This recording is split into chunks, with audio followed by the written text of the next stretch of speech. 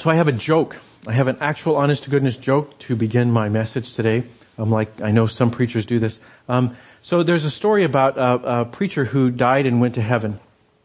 And when he got there, he's waiting at the pearly gates, waiting to get in. And there's a couple of people there, and he strikes up conversations with one of them and finds out the other person's a bus driver.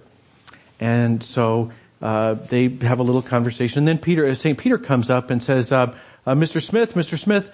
And the bus driver says, that's me. And he says, okay, well, come in. I want to show you your heavenly home. So he leads Mr. Smith, the bus driver, through the pearly gates and shows him a mansion. We're talking, royal heads of Europe type mansion. Okay, tennis courts, swimming pools, 38 rooms, Donald Trump, the whole deal, right? So the preacher is still back at the pearly gates, and he's looking at that going, pretty good. I knew heaven was going to be nice. I had no idea how nice, right?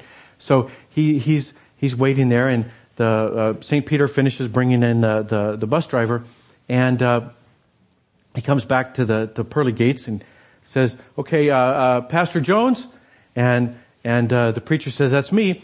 And he says, okay, well, come this way. I want to show you your heavenly home. And so he takes him over to a one-room hut. And the preacher says, well, wait, this is my heavenly home? And St. Peter says, yep, that's it. And he says, now wait a minute. There's got to be some kind of mistake because I saw the bus driver, he got that big mansion, and now I'm in this hovel? Are you kidding me? And St. Peter says, but you don't understand, sir. See, when you preached, people slept. But when he drove, people prayed.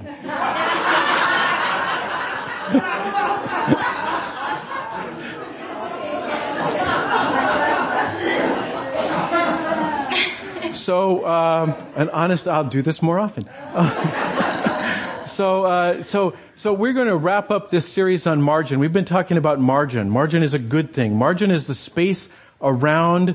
It's like the white part of the page with no words on it. It's like the gap between cars on a highway. And margin is a good thing for the same reason a gap between cars is. Because sometimes accidents happen, sometimes life intervenes, and if you've got a cushion, if you've got some wiggle room, if you've got a buffer zone, then you're able to recover more gracefully than if you don't have any margin in your life. So we've been looking at margin in a whole bunch of areas. We've been looking at it in the area of finances, and we saw that not only is it good to have some financial margin for yourself, but last week we saw margin is also the place where you're able to be generous to other people. If you don't have any margin in your own finances, then you just can't give anything to people who might need it. So margin in the area of finances is good. Margin in the area of time is good. We saw that a couple of weeks ago. And today I'm going to wrap it up by just saying margin's a good thing in general. And I could pick any number of areas. I could talk about emotional margin. Some of us are so angry or so stressed or so anxious that we have no emotional margin, and the slightest thing will set us off because we lack margin. So maybe I could have preached today about emotional margin. Maybe I could talk about some other kind of physical margin. Sleep, I would say, is a physical margin. That's what I'm going to talk about today. But I might be able to talk about other types of physical margin. Are we eating right? Are we getting enough exercise? There's places where our physical health is impacted because we don't have enough margin in those areas of our life. And if any of those appeals to you more than sleep, by all means, let me encourage you. As I've shared before, I've been stealing most of my sermons from this book called Margins by Dr. Richard Swenson. It's a Christian author writing from a perspective of faith and medicine. So, if sleep is not your problem, then by all means take a look at that book and see if there's help in other areas where you might feel more drawn. But I do want to talk about sleep. I want to talk about sleep for a couple of reasons. The first one is that as you can tell, Jesus slept. You know that's true because I put it on the bulletin. We just heard the reading. Jesus slept. And I could have talked about Jesus ate right, but honestly there's not a lot of biblical evidence for that. Whenever we see Jesus eating in the Bible, he's usually at a party. And he got a reputation, his enemies at least, said he was a glutton.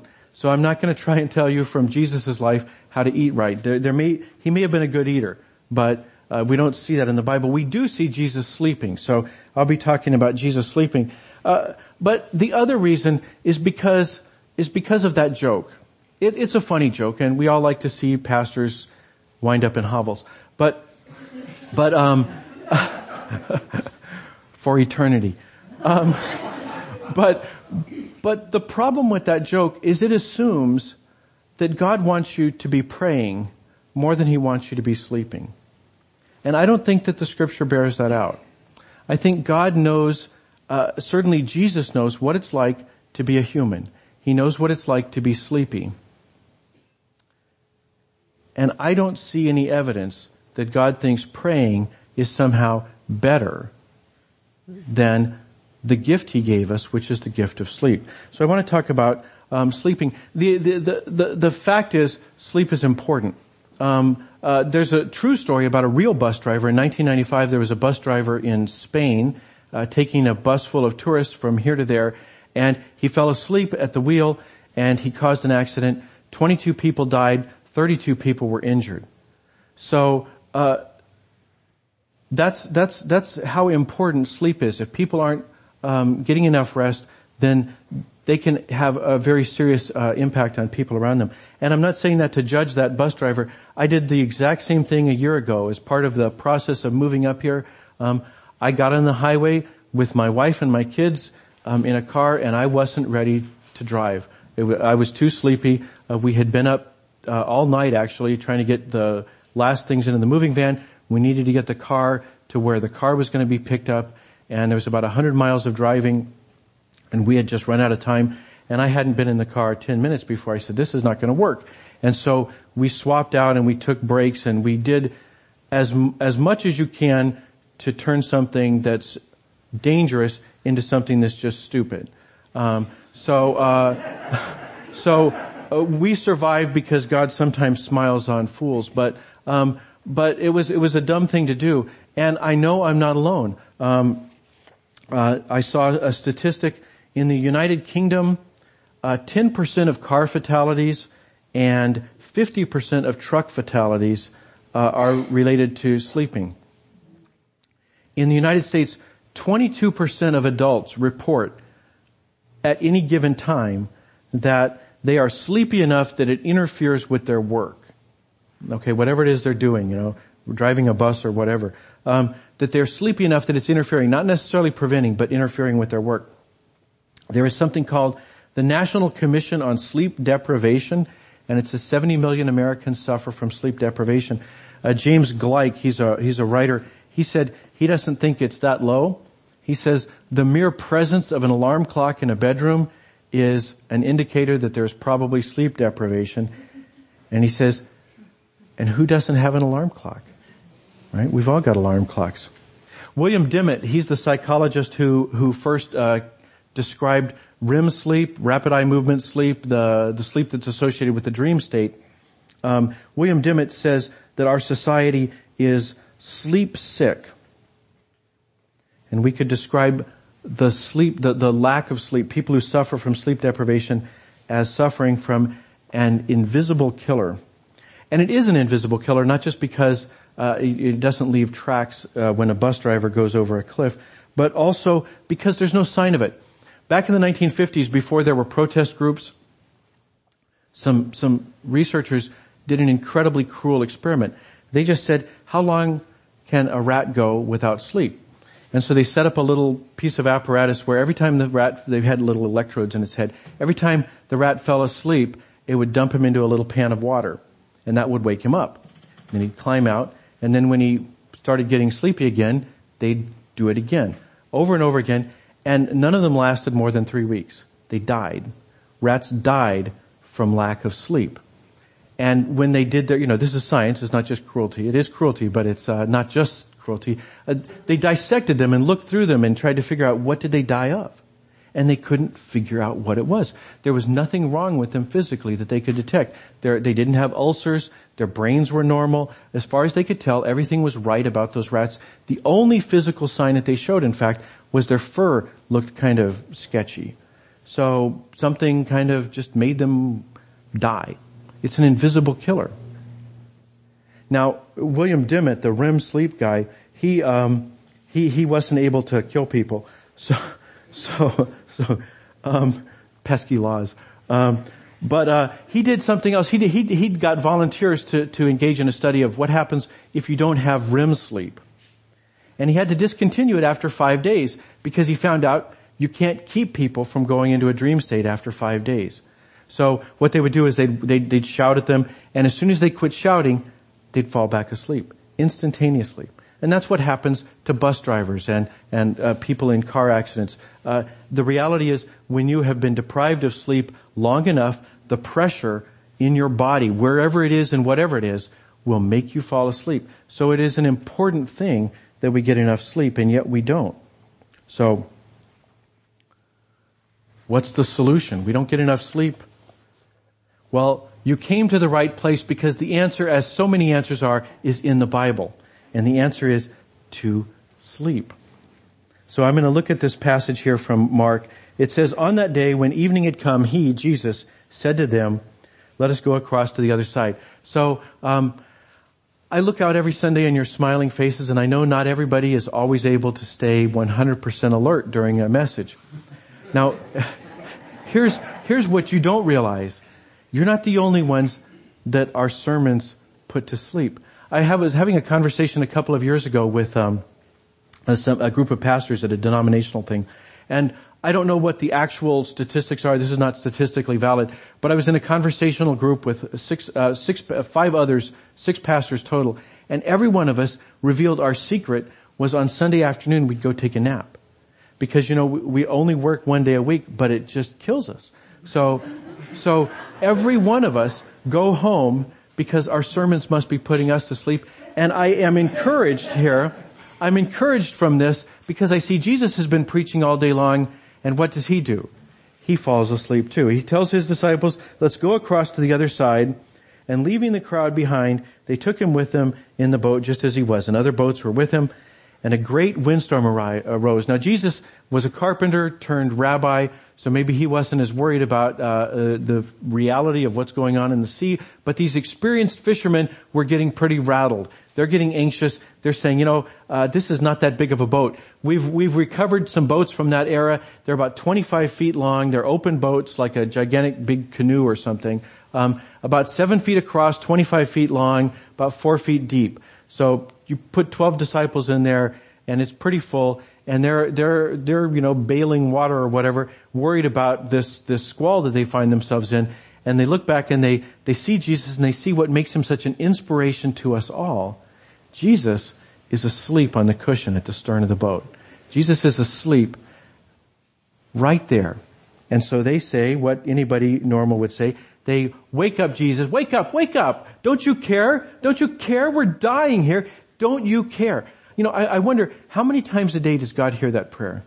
Just stop and think. There's 7 billion people on earth. How many times a day does Jesus hear, "Don't you care that we're dying here"? Well, he heard it that day, and luckily he had a nap. Because you don't want to get Jesus cranky, okay?